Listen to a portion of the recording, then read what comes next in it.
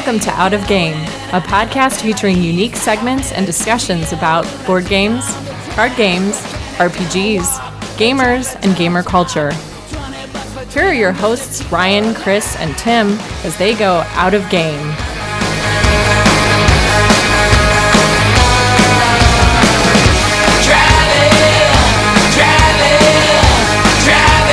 Blacktop rolling.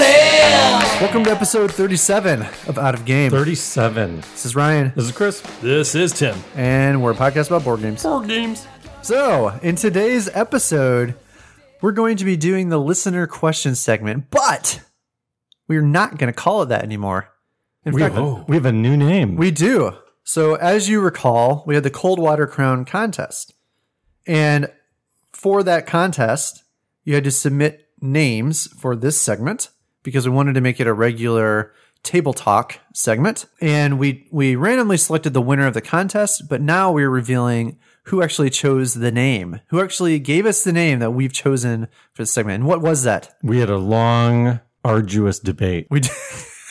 Yes, it over was. this. But we settled on a victor.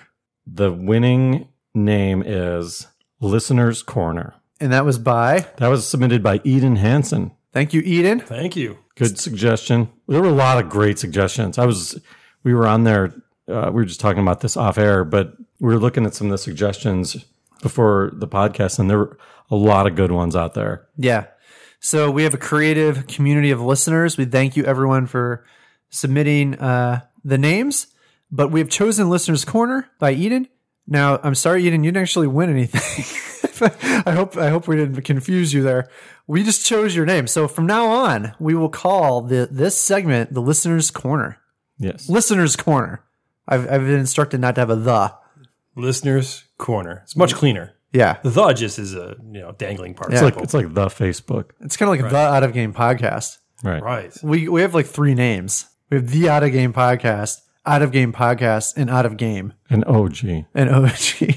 It might be confusing for people. It would be. So in case you guys can't find us, maybe you're looking for the wrong name. But anyway, before we get to Listener's Corner, let's jump into our spawn point.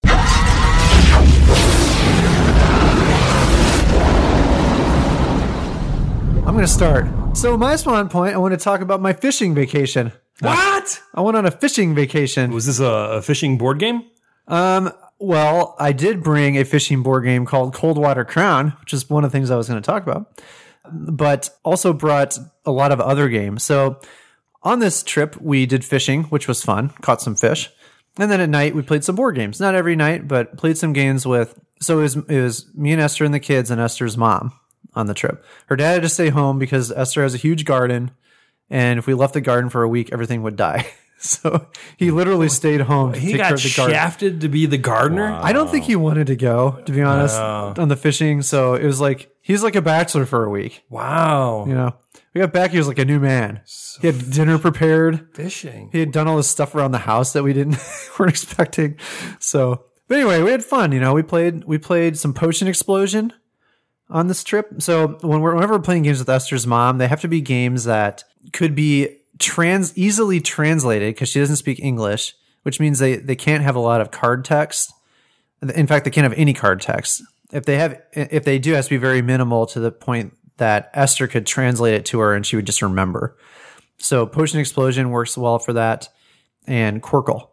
So anyways, I think our listeners know of those two games, both excellent games. Watched some movies, but played Cold Water Crown. So I want to talk about, I played it solo. So I was going to play it with Esther. It actually has rules to play solo. So it's not like I was just playing it against myself. And it was a cool game. I am actually looking forward to playing it with people. But the solo game was cool. I lost the solo game. It's pretty hard. But it has this really interesting mechanism where you're using worker placement, but your worker is a disc with a number. So on one side it says 1, and on one side it says 2. So you put out the 1, and if you're doing the action that has a 1 on it, then it's like a lesser version of the action.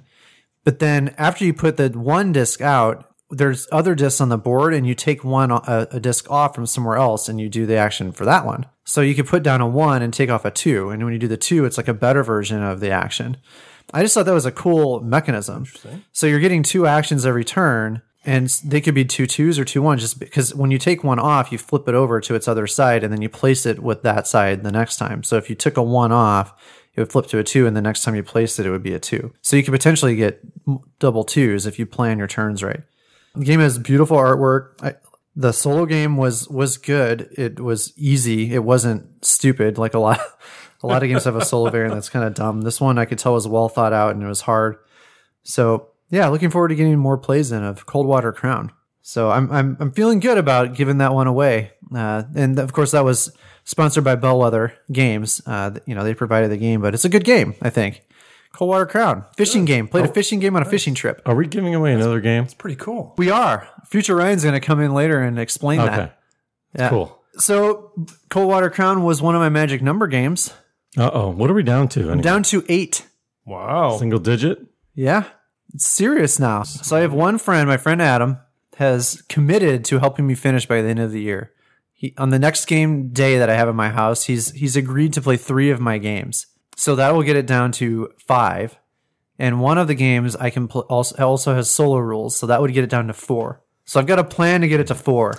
Worst case, what's right before the end of the year? Christmas? Yeah. I can always get you a Christmas present. You can always return it.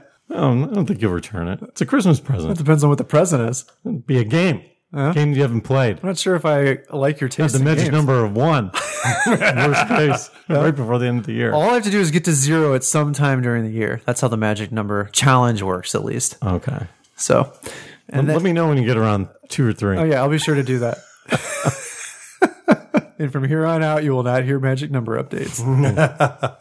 So yeah, 8. Wish me luck. I don't even remember what my actual New Year's resolution was. But I know, we have to feel go like back it's- and listen I to feel like that. it's become this instead. I have no clue. No. That's what happened last year. Yeah. Last year, I thought the whole year that I was doing one resolution and I was actually supposed to be doing another one. Nice. So anyway, what's your spawn point? I'm done. Mine's done. My spawn point's kind of interesting. I came up with a way to grant wishes. Okay. Now, that's assuming that you believe in the birthday wish rule, where you know how like when you make a birthday wish or the eyelash wish or any of those, where a little salt over the shoulder. yes, the rule is that you're not supposed to say your wish or your wish won't come true. Right. Is that a wish? Is the wishbone like that too? The Break- wish Yes, melon. you're not supposed to Wishbone. to wishbone. say what your wish is. Yeah. Because if you say your wish, the wish won't come true. So here's how I figured it out. I wish Chris would find a way to grant wishes. No, that's not Did I it. break it? No, that's not it. Okay. So let's say that I want a promotion at work. Done with the system. Wait till my birthday, which by the way is coming up soon. Get a birthday cake and light some candles. Sing the happy birthday song. And then I wish in my mind, I don't want the promotion. Blow out the candles, and then I tell you guys my wish. That means my wish isn't going to come true, which means I get the promotion. Okay. So the strength of breaking the wish is stronger than the strength of the wish. That's a rule that is unanimously accepted. So Okay. it must have some strength. Interesting. Now, what is the priority of wishes? Like, if you do that and then I wish the opposite and tell everyone, Whoever's last wins. So it's just like that Seinfeld episode. whoever's last, so last in, first out? Yes. Or liar, liar. Liar. Yeah, same thing as birthday wish. It was why he couldn't lie. Yeah, but in that one, that was just a simple, he blew out the candles and his wish came true. They never really explained why that happened. Yeah, This is using the system that we all accept to our advantage okay. in a way that hasn't been done before. Okay. This is similar to my floating cats theory. Did I ever tell you about that? No, but you're going to right now. That's okay. We don't have to talk No, about I it. want to hear it. I got to hear about floating No, I'm cats. saying I want to hear this. All right. I figured out a way to make cats levitate. Okay. So, did you ever notice when you're buttering some bread and it slips out of your hand, it always lands butter side down 100% of the time, which is fate. Okay. Now, cats, as you know, always land on their feet. Okay. So, if you take a piece of bread and butter it and strap it to the cat's back so that the butter side is facing up and you toss the cat off of the table, he'll levitate. Wouldn't you want to put it on his feet? No, because the butter, that'll make it hit the ground. butter wants to hit the ground. Okay. But the cat's feet want to hit the ground, and so it can't resolve. Oh, so it'll like. so nothing will happen. I feel like the cat wouldn't even fall at all. He would just, Exactly. like, He levitates. It'd be right there. Yeah. I like this theory. Yeah. So you might have crazy. just come up with the first anti-gravity machine. Yes. Butter. And the wishes. So those are the two things I've come It's up not just butter, though. It has to be butter on bread. with. Yes. It's got to be real butter, none of that margarine crap. Yeah. Butter. Yeah. Because butter always lands on the, yeah. So is this what you were thinking of because you couldn't see out of the one eye that time? So you had to pontificate things? So I have been doing a lot of thinking lately in my life. I'm just picturing Chris like on his birthday at home alone with a birthday hat on, blowing out a candle, secretly making a wish. And then what? The whole story sounded kind of sad. And then you call us. Sounds a lot And sadder then you now. call us and tell us your wish. Because nobody's at my birthday. Is that what you're trying to say? Yeah. I had a very sad image in my mind. Yeah, I've got a hat on. I'm by myself, and it's a cupcake with a candle in it. Yeah. And he drops the cupcake and it lands icing down. Right. And it makes him think of the bread Right. and the butter. And then he calls us to tell us that he wished he didn't get a promotion. I mean, it's a very sad story if you think about it. Yeah, now that you put it that way. Anyway, So you're gonna have a birthday party? I want to test this theory. I don't know. Why don't we have a birthday board games? Ooh, Oh, yeah. It could be fun. And then you can then the sad story won't play out. yeah, we'll have to see about that. I have to talk to people and make sure they're not planning any surprises for me. Okay. So I have a feeling that there's something going on. Okay. Ooh, do you think like this is the whole end around, fake you out kind of thing? Well, no, it's a long story. I just have I get a prickly feeling, little hairs raising on the back of my neck. Got a feeling people are planning something. I have no proof, but Okay. yet, Just wait for that levitating cat. Yeah. And we'll know. yeah. Okay, so I've been working on a new, we're starting a new D&D campaign. Not D&D. It's going to be GURPS, but it's going to be a fantasy-based GURPS. So Who's, we're running? retiring Star Wars. Jim will be running, and then Tom will be running, and I will be running. So it's going to be kind of a poly GM kind of campaign. Whoa, interesting. So we're going to kind of have, we're going to roll up our own characters, and then there'll be NPCs when we're the game master. So in other words, we're getting back to fantasy. So I'm building this Hearst Arts castle that we're going to use as the main base. We've never done a localized gaming campaign. Everything for us is always epic world travel. We're going all over the map and stuff. This one's going to be more localized. So I'm actually building a huge castle out of Hearst Arts stone. It's Burn Church Castle. You can look it up. Modeling it off of that castle. The thing's probably going to stand on about 2.5 feet high. It's looking pretty good. I'm working on level 3 right now. Stonemasons are going, molding, chipping, putting things together. So it's a 5-level castle. We're on 3, so we're about halfway through. Pictures. And So your characters that you're generating are going to be in the game even when you're GMing.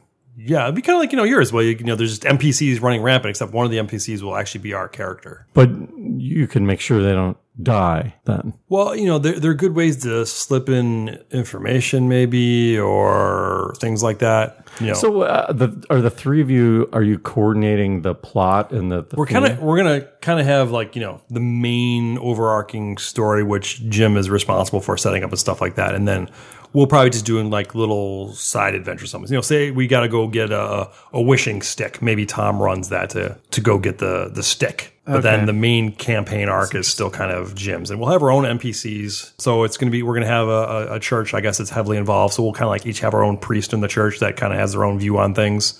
So it'll be interesting to see how it goes. We've done a poly GM campaign once before. It worked out really well.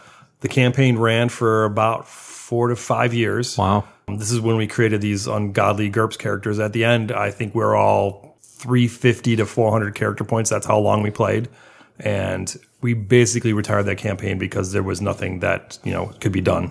So yeah. Are you going to record it? Gonna record. Yeah, of course. Yeah. We're kind of addicted to that too. I wanna hear. We're recording everything. So, see how this castle goes. And, when I get it completed, I'll do some picks. It's going to be epic. Sounds cool. I have 2 questions for you. Yeah. Would you ever consider making the Temple District, a map, a 3D map of the Temple District? That would take so long. It's not even funny. Okay, I don't know what's involved with making these things. Imagine taking a little 1 inch by half inch by half inch brick Okay, and putting them all together to build something. So if you're talking dozens of buildings, that's a lot of time. Could you buy like pre-made buildings, Yeah, I mean, there's a bunch of people that but do those then kind of use things. like other terrain and stuff to make a map? What do you mean by make a map? Like you would have the land, but you would use, for the buildings you would just buy something pre-made. You can. So you would make a map, but it'd be a 3D map with terrain and everything.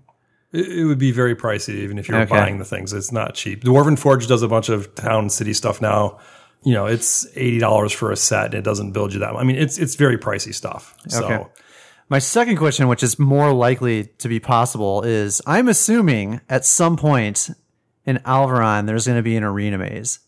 I'm just making an assumption, and we should build that. Like that could be built, right? Oh, With we stuff you could already build. Yeah, have? we could build that out of the Dwarven Forge stone I have. Yeah, How cool would that be if the arena maze is actually a 3D maze? Pretty cool. All right, well, that was our spawn point, I guess. It's time to move on to Listener's Corner.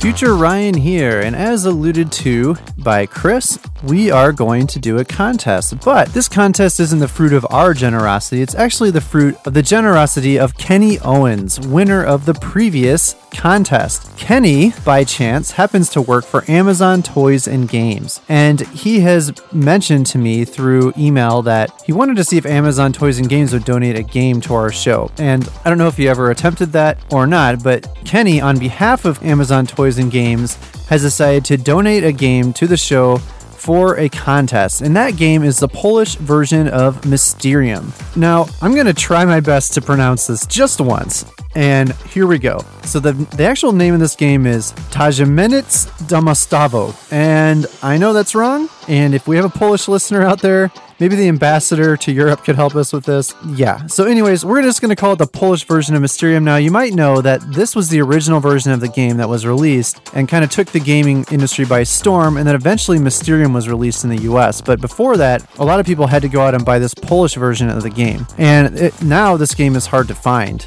in the Polish version, but Kenny has a sealed copy, fresh in the shrink wrap, that he's going to give away to one of our listeners. So thank you so much, Kenny, for your generosity. And thank you to Amazon Toys and Games. I don't know how much you're involved, but, you know, we hope that maybe someday in the future we could be sponsored by Amazon Toys and Games. Wouldn't that be kind of neat? And I think everyone kind of knows that Amazon.com does have a lot of board games. And if you just want to get one game and get the free shipping, that's the way to go. You know, there's a lot of these online sites, cool stuff, who we always mention, but, you know, you have to build up an order of $100 typically to get free shipping. Well, if you just want one game and you don't have a local game store nearby, or you'd rather get a discount, Amazon's still the place to do that. So Amazon Toys and Games, apparently Kenny works for them, so even more incentive to buy from them. But anyway, what we want you to do to join this contest is to join our Slack group. So if you go out to our BGG guild, there's been a thread out there. I think it's called Join the Out of Game Slack group, and I keep a link updated in there, and all you have to do is click that link and it will join you to our Slack group. We want more people in our Slack group because out in the Slack group, we're having chat, you know, real-time chat. So it's just another way to correspond with us, and Chris and Tim and I are all in there, and we'll respond to your chats probably more quickly than we would in any other place, because it pops up a notification on our phone as soon as someone starts chatting in there. So go out and join our Slack group, and then I'm going to start a channel in the Slack group called Contest. And all I want you to do is join our Slack group, find the Contest chat channel, and in there just tell me the last thing you bought on Amazon.com. That's what we'll do. Okay, so go out to join our Slack group, find the channel called Contest, and tell us the last thing you bought on Amazon.com. That will give you an entry. The deadline for this contest is Sunday, November 19th at 11:59 p.m. CST. Okay, so that's the contest. Thanks again to Kenny. Thanks again to Amazon Toys and Games, and looking forward to somebody winning a copy of the Polish version of Mysterium. Good luck, everyone.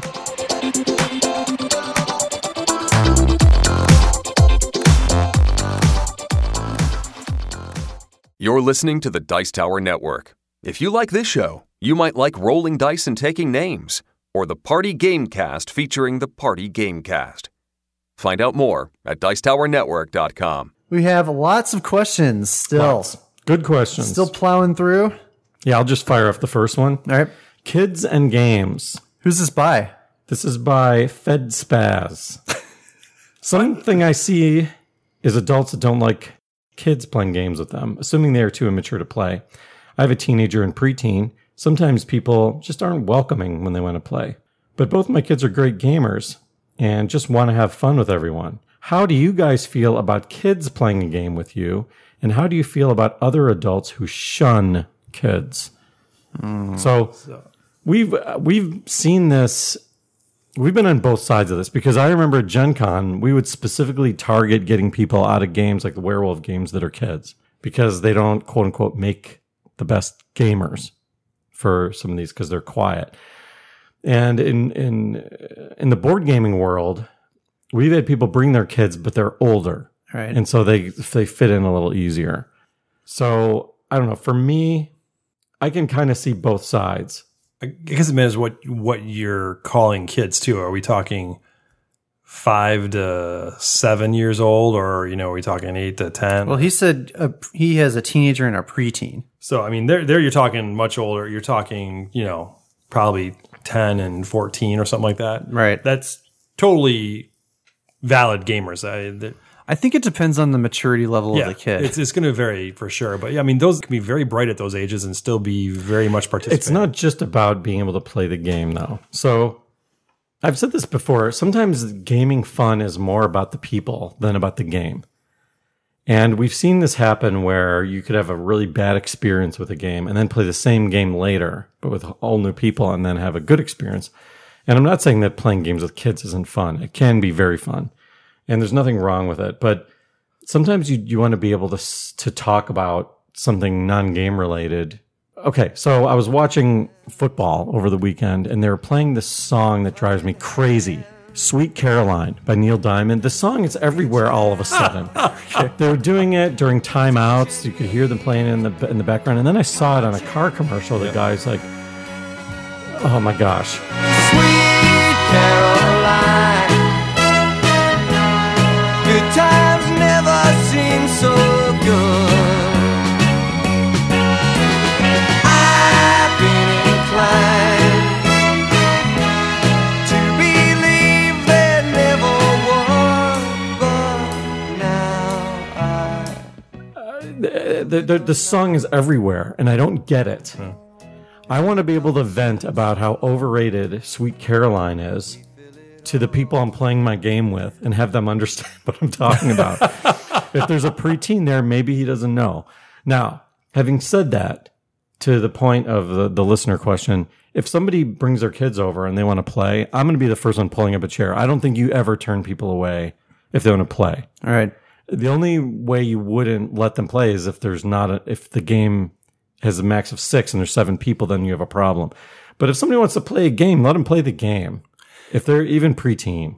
There's one caveat that I would add to this, though. If the kid is there because dad wasn't allowed to go to game night without bringing the kids, so in other words, the kids aren't really there right because they want to play games. They're just there because someone dragged them there. Yeah, I would totally agree with you there. Yeah, and they're not really wanting to play. They're just there.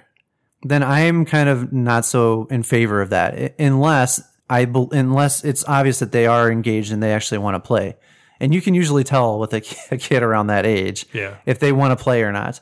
And then there's sometimes you're in a game with a kid and they start like losing interest. And that's what I was saying about the maturity level. Like it can be hard if they start losing interest and then they're like not paying attention or they're messing around or doing something that's distracting from the gameplay. I feel like it's the parent's responsibility to know if their kid can really play in the game or not. And I think in the case of FedSpaz, he's saying that these kids are both great gamers and typically beat him in games. So it sounds like they have a maturity level to be able to play the games and compete in the games. And I don't see any reason, especially for a teenager. Yeah. I would venture to guess that teenagers are probably sharper at games than a lot of like people our age. It's true. Because they're they can think more quickly on their feet or whatever. So yeah, We got Dave who loses his attention, all the time. So, I mean, well, this goes back to when we were gaming down at our own buddy Aaron's house. And this is when Chris Johnson was still here, and he brought over Ian and Evan, and they were still younger, same kind of age thing like that. They were into the games. They wanted to be in the games. They were playing Blood Bowl with us. They were having fun.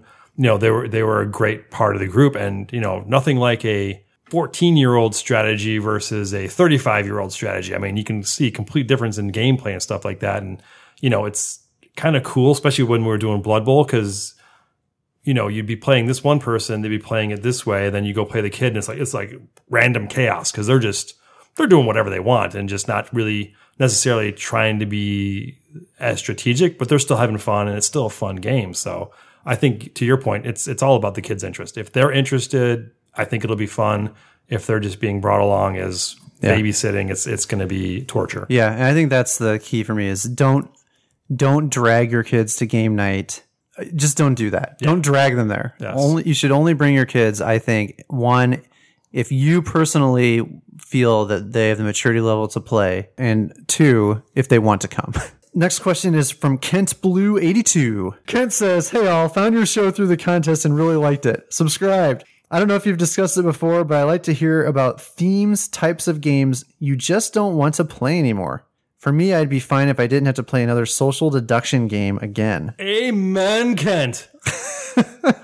I'm kind of with him on that one, as you guys well know. I'm kind of burnt on the social deduction. I don't care if you're a werewolf or a Cylon or a witch or a witch. Really?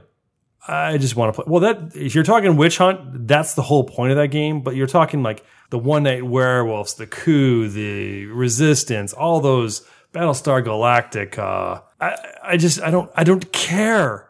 Whereas Dead of Winter, there's the traitor element there, but I don't necessarily have to focus my whole game on finding out who the traitor is. I have objectives I am trying to reach, and I'm trying to keep the village safe. And yes, there may be a traitor, and that's something I can kind of think about, but it's not the whole point of the game. Why do you like witch hunt then? Well, that's kind of the whole point of the game there, though. That's more the social interaction. This is not a board game trying to do the same thing. I think witch hunt transcends the social deduction genre. It does. I don't think there's much of a difference between witch hunt and One Night Werewolf.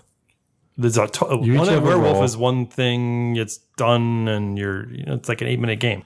Well, I would say that witch hunt is like more of a LARP. It's like a LARP. You each have a role. Yeah. But you each have a role in One Night Werewolf, too. And your goal is the same. Your goal is to find the witch or werewolf. Your eyes are darting back and forth. So my point is, I think you got burned out on them. Oh, big time. I don't think you dislike them, but I think you're spent. I didn't enjoy them. Like Resistance, I had more fun making up the mission than I did playing the game. So I don't know. It's just it's very simple. I just got to a point where it's like I just want to play a game, have a strategy, and play it, and not be like, oh God, I wonder what Chris is this time, because it gets old, and then you spend so much time debating on who is what, and then nothing actually happens in the game because it's like, oh geez, it's Ryan. Is he a Cylon? Like, who cares? Just try to take your turn, do what you're doing. Okay. So Tim agrees with Kent. Yeah, that's the one game. What about Ryan? Well, so thinking about this, I think one that has kind of creeped up on me that I'm tired of is space. Just like generic space themes. The Final Frontier? What about X-Wing? Yeah, right. No, and I was actually going to specifically say this, except for Star Wars. Star Wars is like the one exception. But like space-themed games, so if you put two games in front of me, there's a perfect example of this actually. I have a drafting game called Among the Stars, which is a space theme. They re-released this game with a new theme, and it's like farming. It's called Fields of Green, and they added some new mechanisms, but I'm considering getting rid of Among the Stars and buying Fields of Green. Is it like World War I farming? No, it's not. It's just like, I don't know. For some reason, there's just so many space games coming out now that it's like boring me. I want new themes. Interesting. So that would be one. And then for types of game, I think any kind of push your luck game, I'm just not interested in. The one exception to that is Celestia. Like, of all the push your luck games that I've played, that's like the only one I like at this point. I don't like any other one that I've played. So I guess high recommendation for me, if you want to buy a push your luck game, just buy Celestia and ignore all the other ones out there. I'd agree. Celestia is a good call. Yeah. Ink and Gold is another push your luck game, which it's like really popular. It's probably, I would say, one of the most talked about push your luck games.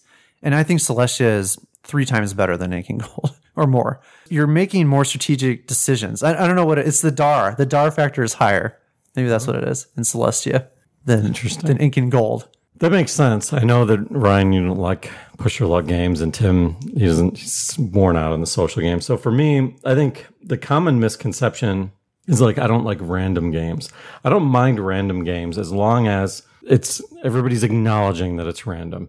My biggest games that I don't like thematically and mechanically are games that pretend they're strategic, but they're not. They're like a wolf in sheep's clothing. When you break it down, there's an illusion that what you do affects the game, but underneath the sheets, it's really what you're doing doesn't have much, if anything, to do with the outcome.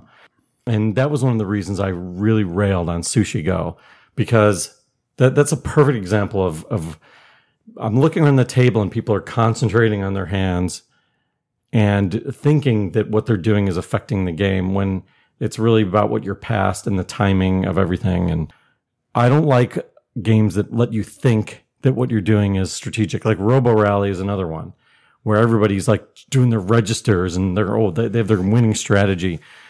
Now, this all changed with Colt Express for me, because Colt Express was a little bit like a junior Robo Rally where you're doing the program movement and then seeing how it unfolds, but it's silly fun. And because it was so lighthearted, it was enjoyable. It was the same thing, really, random wise. You know, you're crashing your program movement against other people. Yeah. You have no idea what other people are going to do. You see some of the public moves that are done, but it's still, you have a little more information. You do, but you can't go into there being a brilliant person and win. Okay. Sure. Unless you have Ghost. No. Yeah. That's the most broken character. Oh my God. Sorry, I don't want to derail you. Just wanted to point that out. So my thing is, I don't like games where there's this feel that they're strategic when they're not. All right, name 3 games like that. So you named Sushi Go.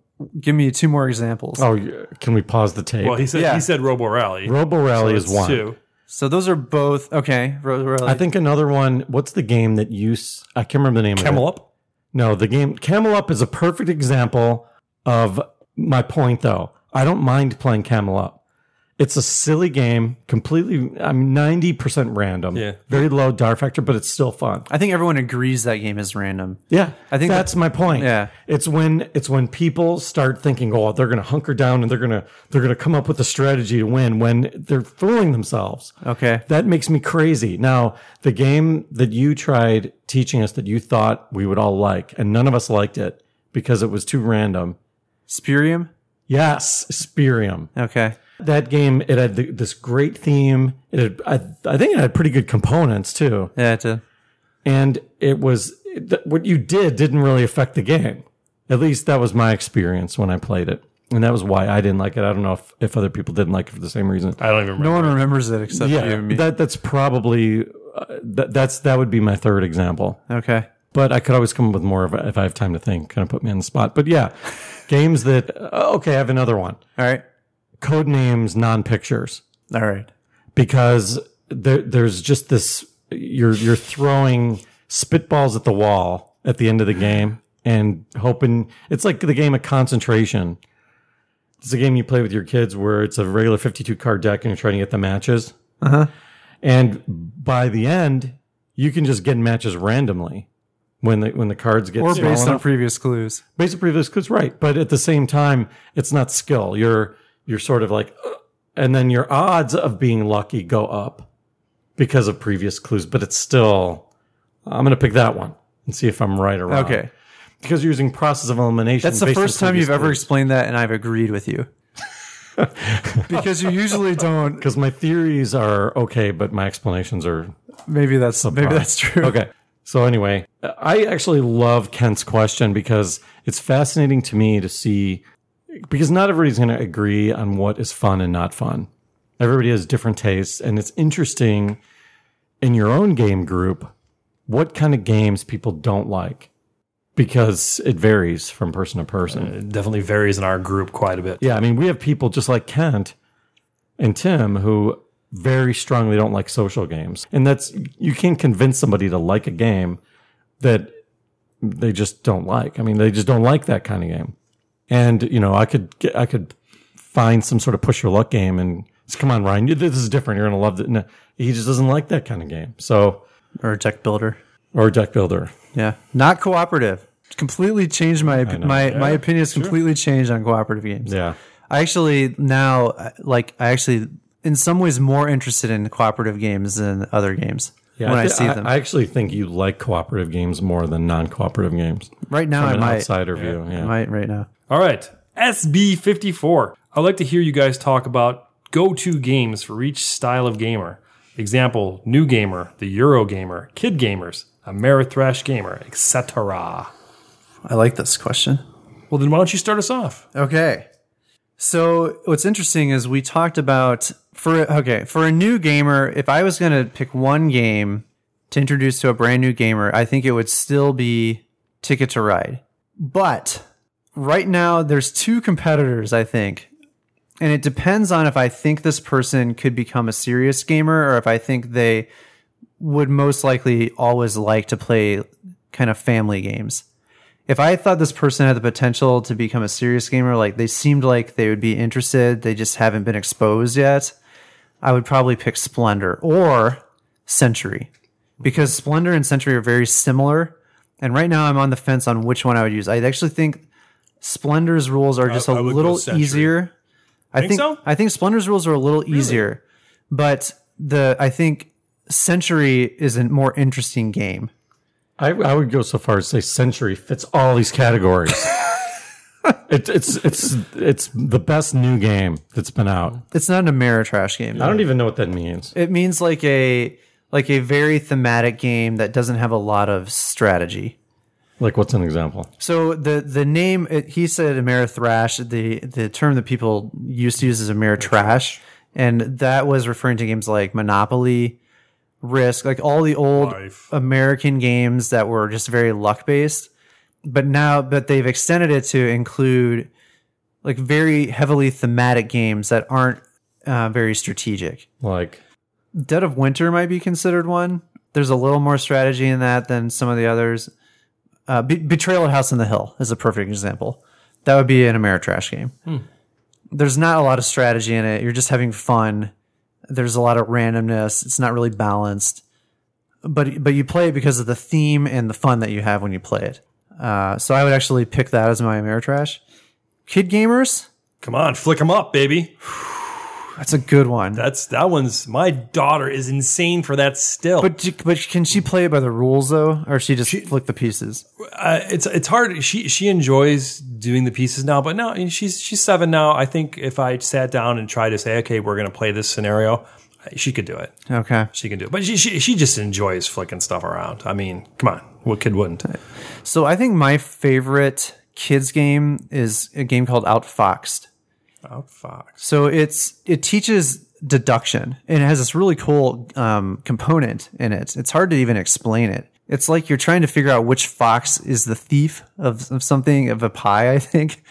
And you're doing it by, like, you're going to these spaces, and then so each space will have an item that's represented, and there's all these foxes around the board, and they're all wearing different things. Like some of them will have a top hat, some will have a monocle, some will have whatever, right? And then there's these tokens that have a top hat, monocle, a cane, a scarf, and then you put the token in this little thing, and it has a window. You slide the window open, and there'll be a dot. If the dot is red, I think that means that the thief is wearing that item. If it's green, it means they're not wearing it. And so you start to eliminate some, but you ask the kid, okay, the thief doesn't have on a top hat. So which ones can we get rid of? And like I'll ask Evan, and he has to use deduction to figure that out, right? Gotcha. Because he has to make the connection. Okay, they're not wearing a top hat, so the ones with the top hat didn't do it. You know, it's like this like deduction leap he has to make. It's really good, so I would pick that for the And then kids. does he have to go swipe or no swiping, swiping, and then he removes the fox? No, we do that at story time now. It's funny that you know that. Yeah, how about Eurogamer? What would you guys pick for Eurogamer? Cyclades. It's a perfect game. Yeah, I mean, if you have a Eurogamer and this is, the go-to game, it is the perfect game. Uh-huh. And it's guaranteed to be fun. It's not going to last too long. It's a good old time. Yeah. If I make a prediction about this game, do you promise not to not fulfill the prediction out of spite? Sure. All right. I predict that this game is going to be dropped down to number 3 in a year. 1 year from not that today. Bold of a prediction.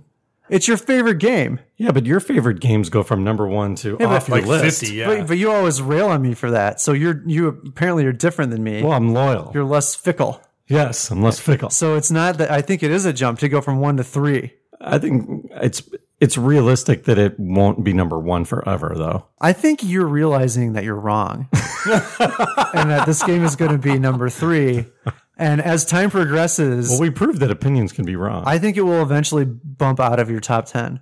Wow, now there's a big. That's a prediction. That's bold. If we keep playing new games, I think it's going to happen. Yeah, I think that's a bold prediction. The top 3, I could see it being bumped to 3. Within 5 years, I'll say it's going to be out of your top 10. Wow. Yeah, that's bold. I'll give you that. But yeah, it's such a great game. Eurogamers would like that game. I think I don't know which way you want to pronounce it now. would be another great game. Yeah. Those would be my go-to Lords games. of Waterdeep.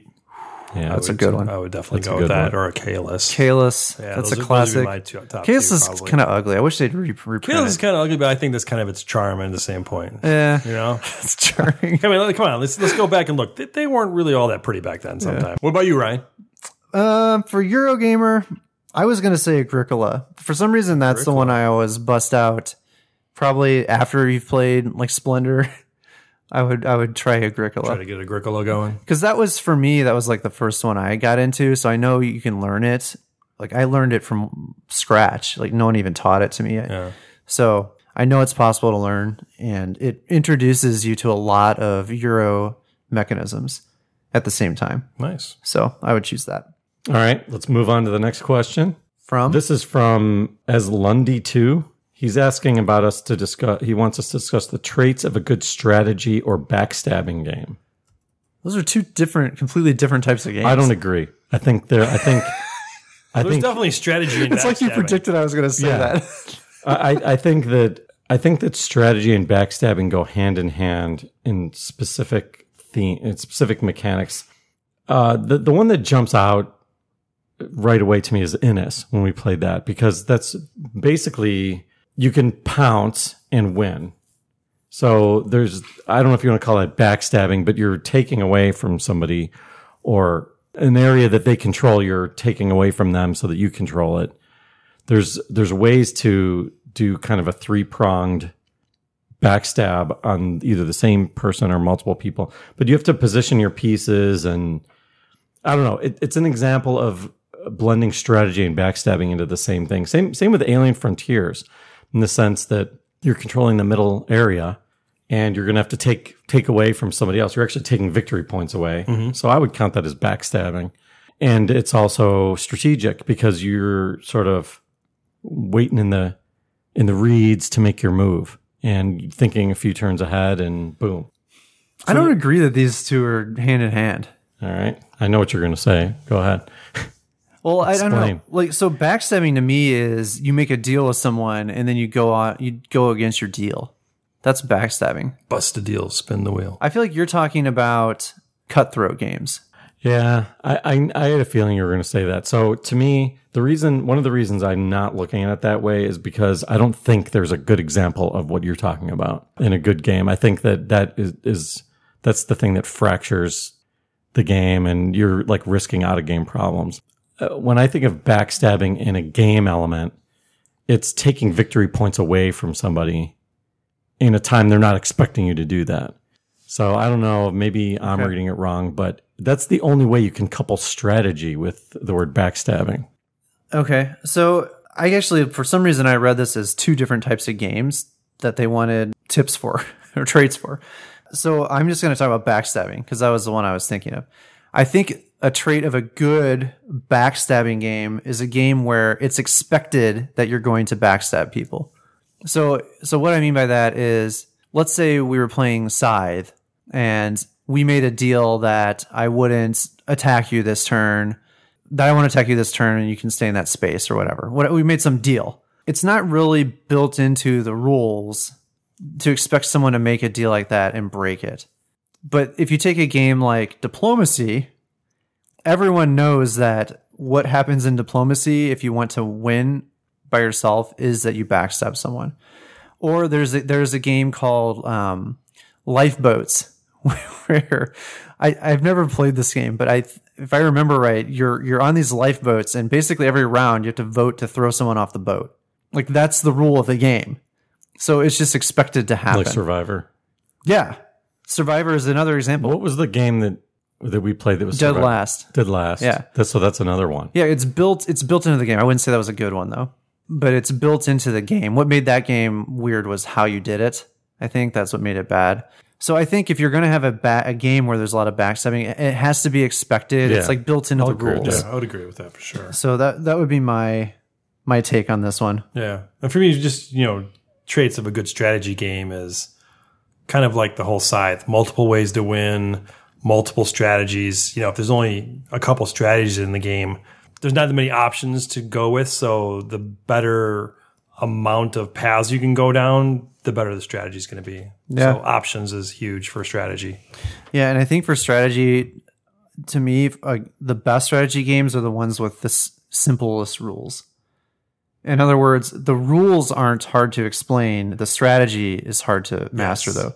I I think Scythe fits in that. I don't feel like Scythe is that hard to explain. No, I agree. It looks like it would be hard, but I feel like we can teach that game in 5 to 10 minutes Yeah, I would agree. and get started because everything's right there on the board. So that would be one thing I would add. I'm starting to steer away from games that I can tell have like complicated rule sets because that, to me, that means I have to invest over an hour of my time to learn the rules. We'll play it. It will be a throwaway game. And then if we don't play it again within like the next month, I'll have to do the entire process over the next time we want to play it. It's true. And it's like, why would I want to do that when I can take a game like Scythe and I can remember the rules easily because they're easy to understand and we can get it back out and play it. So I don't know. I think as time goes on, having complex rule sets is a bad thing, I think, for a strategy game. All right. Next one is from Rep Third. I would like to hear a topic about how to plan game days and the difference between getting a couple people together versus getting a large number of people together and splitting up groups or playing large player count games. So I think that this one pretty much comes down to the smaller groups are typically games you pre-plan. Like we were talking about X-Wing. Mm-hmm. So you have a few people over and you know what you're playing. Right. Or in the old days, Magic. Or even RPGs. It's a smaller group, but you know what you're doing. Whereas a larger group, everybody bring a game or two, and then we'll figure it out later. Yeah, it's planning. It's much easier to get 3-4 people together. You can kind of do that on the fly. Hey, you guys free Thursday? Great, come over. We're going to do X-Wing. But when you're talking larger groups, you have to pre-plan. You got to do something like the Doodle, get something out there, get people to pick days, and get people committed to a day so that you can put together a large group and have that kind of commitment that, you're expecting 8 to 10 people, which then can dictate games that need to be brought and stuff like that. So it's going to be looser, but you need to have a better idea of who's coming and how many people are coming so you can plan for larger groups. Yeah, I would agree with that. The large number of people is by far the most planning. And I would actually add to your thing, Chris. Sometimes you might, one thing he didn't add here, but that I would add is there are some games where the game itself is an event. It's true. Like Twilight Imperium. So Twilight Imperium 4 was just announced. I'm thinking about getting it. Oh. I've already played 3 and the rules are basically the same. They just upgraded the game. and streamlined it a bit. But this is like an all-day game. Like if you want to play it, you have to schedule it, and everyone has to be on board with one, reading the rules ahead of time. Yeah. And that would be something I would add. If you're doing a game like that, try to have everyone read the rules ahead of time, and it has to be an event. Like you plan just to play that one game. Yeah, exactly. And I think sometimes you do that with the small groups too. Like I've been thinking about having magic number themed game days where I'm just inviting people over and they know they're coming over to help me get through my games. Wow. And I have guys that have agreed to do, like, they're committed to helping me. It's like they know I have a problem and they want to intervene. So, but in hindsight, do they realize that by solving your problem, it's opening the floodgates for it to happen again? yeah, if I lose control again, that could happen. Yeah. But I'm what happened at Gen Con, just tangenting back to the last episode, that's how I want to be in the future. I want to buy a game, one game, and then we play it. Yeah. No, I think that's a great idea because then you get multiple plays in one session. You have the upfront pain of learning the rules, but then you can get through it a couple times. I mean, we played Century 3-4 times. Yeah. And every game was fun. So I think, that's a great experience. It's just when you get those duds, then You have to be not afraid to bail, which our group is afraid. We know David's got zero fear in bailing. Yeah. I'm afraid but that's not because the game itself is bad. It's usually his mood or his success and failure within the game. Like, what was the real time game where we couldn't talk? What's the name of that game? Oh, Magic Maze. Yeah, we should have bailed on that in hindsight. I think we were having trouble accepting that we weren't having fun. No, I think we wanted to win. Yeah, and that was the carrot tangling. That's continuing the I would torture. agree with that one for sure. Okay, I love this next question. It's by Fat Jesus. Or is it Jesus? I don't think so. Well, maybe, I don't know. Would love to hear what you think about takebacks in games. If someone forgets to make a play, how far back are you willing to go? Same turn, same round, if it doesn't affect anything, or not at all? I love this question because we have stories we could tell. Oh, yeah. About the old Lord of the Rings game. Oh, yeah. Where this was a constant problem. Where you would have to roll back because somebody forgot to do the math wrong and forgot to play a card, forgot to do a block, forgot to use this guy instead of that guy. Yeah, we literally had one season, which means it was like several weeks of playing, where we decided we were going to be rule sticklers. Yes, it was jerk rules. Yes. We didn't call it that, but it was jerk rules. Yeah, it was more profane. Yes. But it meant you don't break the rules. We don't go against the rules. There's no takebacks. It's 100% by the book. And it was because the takebacks and rollbacks were getting ridiculous. Was it just one person? It was Tim I and this guy. No, that was doing a lot of the takebacks. One person did, I think, 80% of the takebacks. So it was a problem with a person in the group. Well, it was one of the. It's a lot. I don't want to get it. We played with Sheldon. Yeah, and we just had a lot of. All right. Anyway, so we did that, and it ended up being a disaster. It was the worst session of the game we have ever Interesting. had. It ended up being horrible. The takebacks ended up being way funner playing way better than the jerk rules. Yeah. The jerk rules became the season of misery. The guy that caused the jerk rules ended up just doing horribly with that. And Tim and I there were times when we talked about this later, we were rooting for him to win in the game so that because the whole mood of the room would go down every time he made a mistake. Yeah. And we were just saying, please don't make a mistake. Yeah. We would actually want to lose. Yeah, right. Yeah. Which that's bad. Yeah, that sounds horrible. So I think in general, though, with this answer, it depends on the game. You can't really have a blanket. We have to stick to the rules or are we always allowed to. It's a case by case. Sometimes you can't rewind. You just can't. Yeah, it's too difficult. Like, use Cyclades as an example. If you're bidding and all the bids are locked in and you start rewinding, you're like, oh, I realized I had enough coins to bid on this. Yes, you can't do it because too many things have been locked in. But for something like I forgot to take a gold because I miscounted my cornucopias, fine. Yeah. No big deal. Yeah. I don't like takebacks, though, just in general. I don't mind them one-offs, but it's not because I'm a rule stickler. I'm the opposite. I want the game to just move along, and I don't want people to get obsessed with the perfect turn. Yeah. Too many times we get obsessed with, oh, I forgot to do this, and because I forgot to do that, my turn wasn't perfect. Do you guys mind if I rewind it? You know what? Just who cares? I mean, so your turn wasn't perfect. Yeah. If it's a very simple thing and it's a rare thing, then I think it's fine though. Yeah. Well, it's the depth that you go back to. I think going back further than a turn is too far. Like, hey, I forgot to take this gold for the last 4 turns, so I'm going to take it all now. That could be like an overbalancer. So I think, maybe we can just get it for the turn you just had. And, sorry, the other 3 turns, you'll never forget now.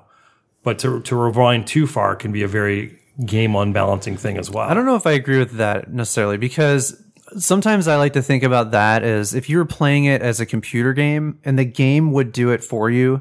If you didn't forget, then I feel like you should get whatever that thing is. Yeah, see, I think that's part of the game too, right? I mean, a lot of them, the mechanics of things, it goes down to I should have played this card last turn. Well, then changes, it can change. Now it's changing your hand, and you're changing, what happened that turn, and I it's agree just too with Tim. much. I think that there's so many times in games that I haven't done that when I realized I screwed up, and I don't want to. I need to learn how to do it. So I screwed up, and it's a mistake, and let's move on. Yeah. If it's just something like, okay, when this thing triggers, you're supposed to get a gold. I don't know first of all, they're not going to remember how many turns they screwed it up. And if it's been like a while, if it was someone at the table with me, I'd be like, oh, just take a couple gold. Like, we're not going to try to count back 5 and take 5 gold. Well, but you can't do that. Just grab a couple gold, and I think everyone's okay with it. It's like a compromise. Yeah. Okay, we'll give you something, but maybe not necessarily everything. Yeah. But the guideline I like to use for that, though, is if it was an option or not. If it was an option that you decided not to do, or you forgot, but it was an option, then sometimes maybe we're less likely, especially if you having something would have changed the turns after you. And I think that's one of the things he says, like, if it doesn't affect anything, that could be, sometimes you don't know what it's going to affect. Well, right, like, yeah. if people are paying attention to what you have and making decisions based on that, and they've taken turns, I think those people need to speak up and be like, well, if you would have had that, I wouldn't have done this, so I'm not really okay with you taking and it. all of a sudden you're rolling back 3 turns. Right. And yeah, it's just not possible. We've had this happen in X-Wing where my brother's had guidance chips, and he's forgotten to flip one of his dice to a hit. And that's been across 6 or 7 ships because he's got them on all of his ships. So that's potential lots of damage that he could have done. But you can't really roll it back because I don't remember what defense dice I rolled. That ship might have been gone then, and it actually got to shoot. And, there's just no way to really roll it back. Even though he's done with he just finished his turn with those, and I've started some other stuff. It's almost impossible to roll back to that because the ramifications they're unknown. I don't remember what I rolled. You don't remember what you rolled. You just knew you were supposed to have another hit. Well, does this ship have another hit? Did it even get to fire? Did it, so you just can't. It's like, okay, you're not going to forget next turn. Right. Yeah. Right. I'm with you on that. One of the tokens that I have in those tokens is it's called the Time Traveler. And you put it in front of the person who keeps taking their turn back. There you go. All right, I'm going to do 2 more, and then we're going to wrap it up. Wrap up Listener's Corner. Nice. Well, this one is from J. Combs 53. I like to hear about gateway gaming and how to use it to bring people into the hobby. So this is kind of close to where we were just talking with some of the entry games. Yeah. So, Ryan, why don't you go ahead and start us off? Okay, so I would venture a guess that I've probably tried to do this more than anyone else at this table. I would say that is 100% true. So here are my thoughts. So this goes back to what I was saying about Splendor. If you feel someone has the potential, and the way that I gauge that is when I start talking about games, what do they mention that they played? And it's kind of funny that I always make fun of this game, but if they mention that they liked Risk, then I know I've got a potential gamer there. Because Risk, for all its flaws, is more strategic than a lot of the other older games. Like, Yeah, I would agree. So I know there's some potential there. And I think that a lot of people have this impression about games that they think they're all random because that's all they've played. They don't realize that you can actually play games where you have to think and make decisions. Mm-hmm. And so that's why when you want to introduce someone like that to a game, to the hobby, you have to introduce them with a game that makes them think. And that's why I like Splendor, because you do have to think a lot in that game. And I think Century is very similar. You have to think about the combinations you're going to use. Right. I actually think Splendor is a little more streamlined in that you're really only doing one thing the whole time. You're trying to get cards that have jewels to make it easier to buy more cards. Okay, it's very simple, but there's a lot of thought that goes into it. Yeah. And when I've introduced that to like the people that I've kind of targeted, every single one of them has gone out and either bought the game or told me they want to buy it after just playing it one time. Nice. And so once you've kind of hooked them with a game like that, then you can maybe introduce something like a next step one that's a little more complicated, like I mentioned Agricola. And from there, it's whether or not the bug catches. But if they're exposed to a game that they realize, oh, I actually had to do some thinking in that game, and they enjoyed it, then I think that's really the start that you need, and then you just kind of go from there. Yeah, one of the things you do really well is you know your audience too. So you can kind of determine based on what you know about that person, what kind of game works for them. Like you mentioned, Risk is a way to determine that they like strategy games. But you could also, like for example, Esther's parents don't read English, so you could gear a game toward them. Right. And knowing your audience and knowing what sort of game to get them into it is huge because it depends on the person. Also, I think good, concise rules explanations help. Yeah. If they start like tuning out and rolling their eyes and yawning as you're explaining, that's a problem. You need a game that they can pick up quickly and make sure that there's not a lot of long turns. Yeah.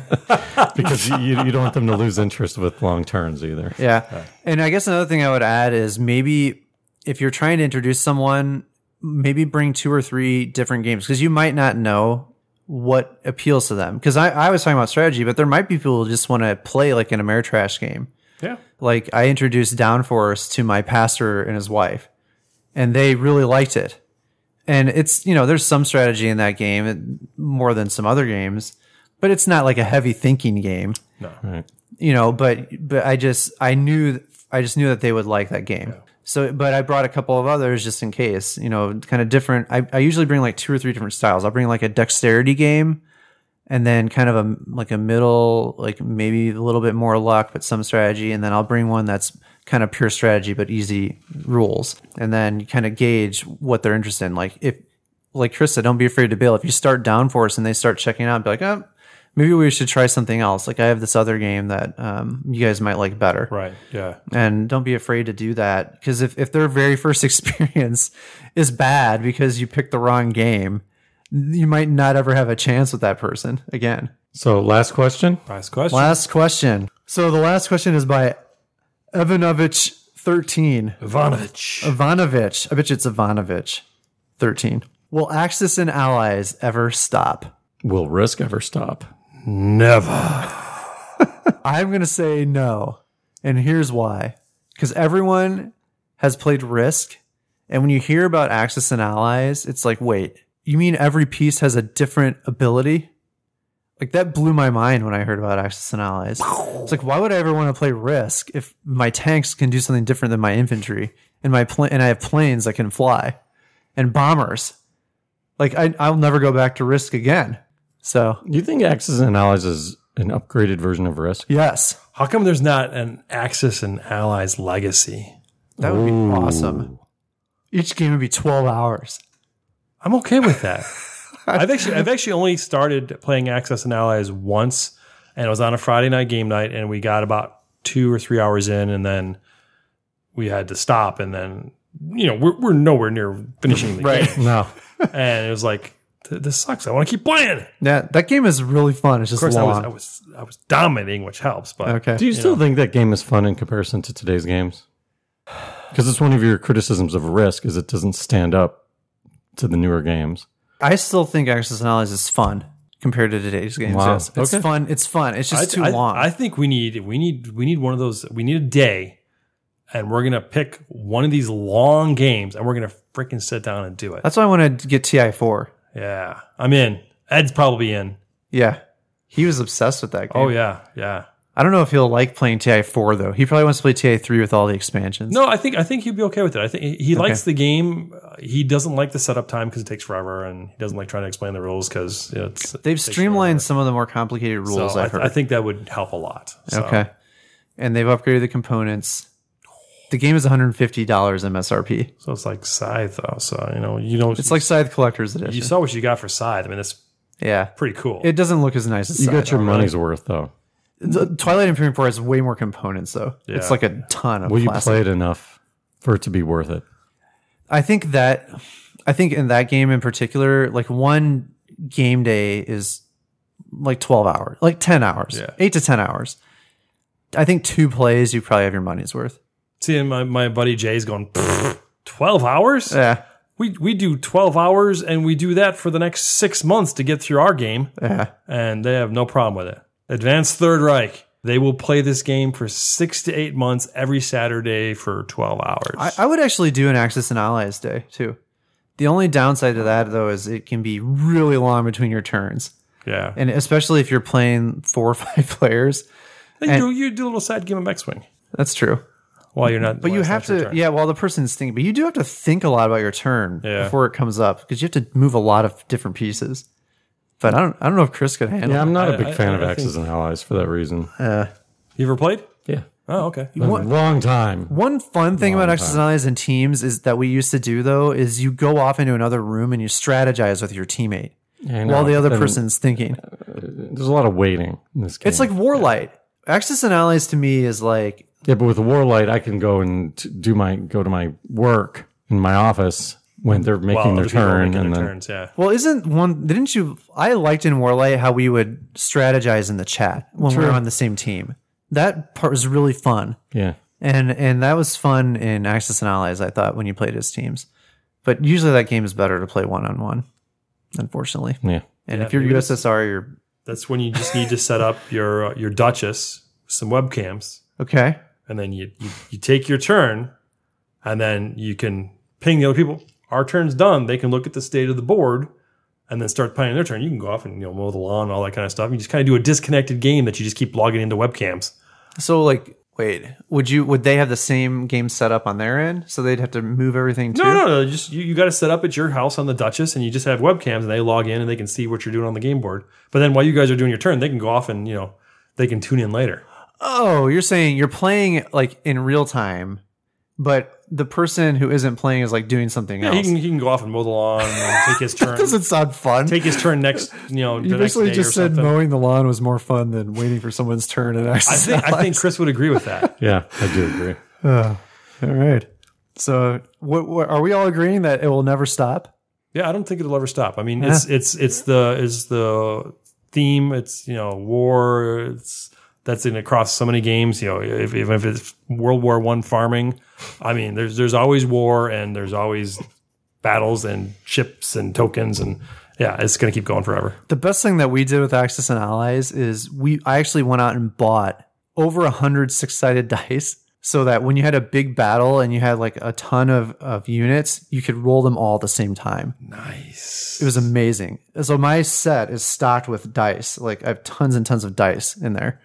And you sometimes have to borrow from the other person because you had so much stuff. Wow. And then when the game was over, we would do like a battle royale. We'd take all of our units left on the board and split them up on either side and it's like duke it out to see who won like the final battle. Nice. So it was like a consolation prize. If you lost the game, you might be able to win that final battle. And like the first roll you do, sometimes you're literally holding dice in your t-shirt because you have like over 100 dice. Wow. And you're just like, we throw them into the game lid, like the box. Like, it's like a huge box. It's awesome. That's crazy.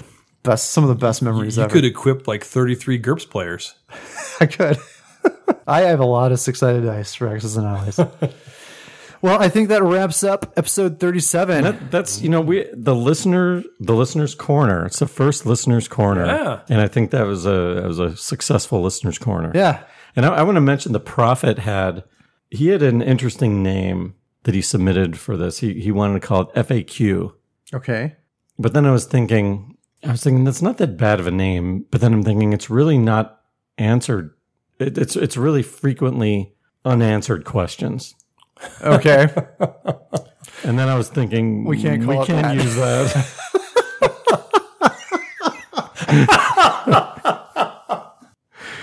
So, Prophet, good idea. It just didn't work out. Okay, we can close the episode now. So you can find out more about our podcast at outofgamepodcast.com.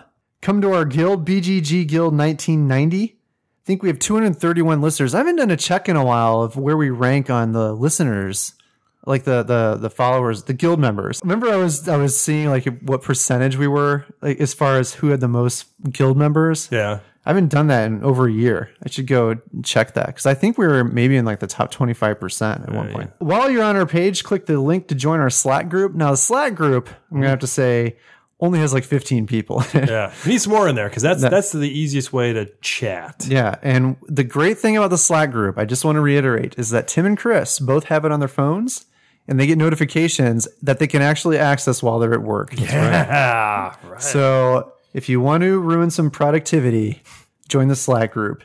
You can find us on Twitter, Facebook, or Stitcher at OOG Podcast. You can send us an email at outofgamepodcast@gmail.com. You can leave us a voicemail on the profit line at 40 OOG 80. That's 406-646-6480. Profit hotline. For great games at amazing prices, shop at coolstuffinc.com. And for more great podcasts of the Dice Tower Network, go to dicetowernetwork.com. Good night. Good night. Good night.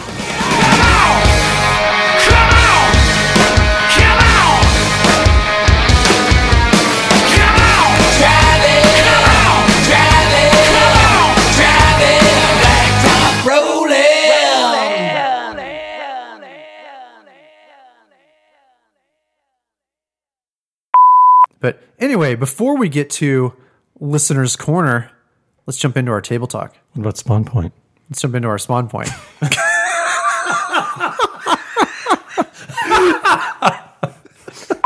So, I'm going to start. Don't you want to like redo the? Let's No, jump that into was the spawn good. point? I liked it. You liked it? It was good. Yeah, it was fine. Felt good. I'm okay with it. Okay. All right, let's roll. Rolling. Still rolling. Are we giving away another game? Pretty cool. We are. Future Ryan's going to come in later and explain Okay, that. it's cool. That might have been last episode. Future Ryan has to figure that out. That's complicated. Yes. This is like really complicated. Yeah. Future Ryan has to come in the last episode. Right. Future Ryan has to go back to the future. Future Ryan's busy. Yeah.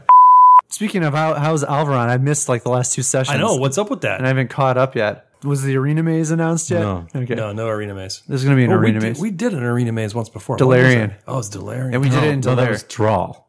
We did. And we did it in Delaire. We didn't do it in Delarian, though. Really? I don't think so. I thought we did one in Don't Delaire. tell me every campaign ends up with an arena maze. Oh, yeah. No, Delarian didn't do that. Well, we better have one. It's like the best thing ever. This is like Star Wars. Everything ends up with something There's big two. blowing up. There's two things that continuously reoccur in every campaign. One is there'll be some meeting with all the players, like a big meeting where we can just like be smart mouths. Like usually what it turns into. And then there's always an arena maze. Like once a bunch of the NPCs have been established and you understand their personalities and stuff, we usually have an arena maze. Yeah, the problem is the group hasn't gone to Gendar. We started there. Just to the Temple District. No, I know it's all about the temple. District. Slater already moved. Well, I don't think the listeners care about this. Oh, This is a good off air conversation. In fact, you should just edit this part out. all right. I don't know if I agree with you. Really? You think they care? Alvaron? Yeah. All right. Sorry. Anyways, Go ahead. Yeah, but didn't explain why. I've got my finger on the pulse of That's the one of the listeners. weirdest spawn points ever, I think. All right. What's going on? You okay? I think I have an eyelash in my eye, but it's like phantom because now I don't feel it. So we're gonna sally forth. there we go. It's like we're all high right now. I don't Yeah. know what's going on. All right. Well, that was our spawn point, I guess. It's time to move on to our table talk. No, listeners' corner. Yeah, but it's a table talk. The table talk is about Listener's Corner. What? I guess we could just No, call it it's listeners' corner. listeners' corner. All right, fine. It's time to move on to listeners' corner. Insert sound effect. Dang it! I need one. Do I have an eyelash? I don't see an eyelash. All right, it's a phantom thing. Okay. Continue. Sorry. Beep. As time goes on, having complex rule sets is a bad thing, I think, for a strategy game. IMO, IMHO. Sorry, I'm trying That to talk goes like without a saying millennial. with all this.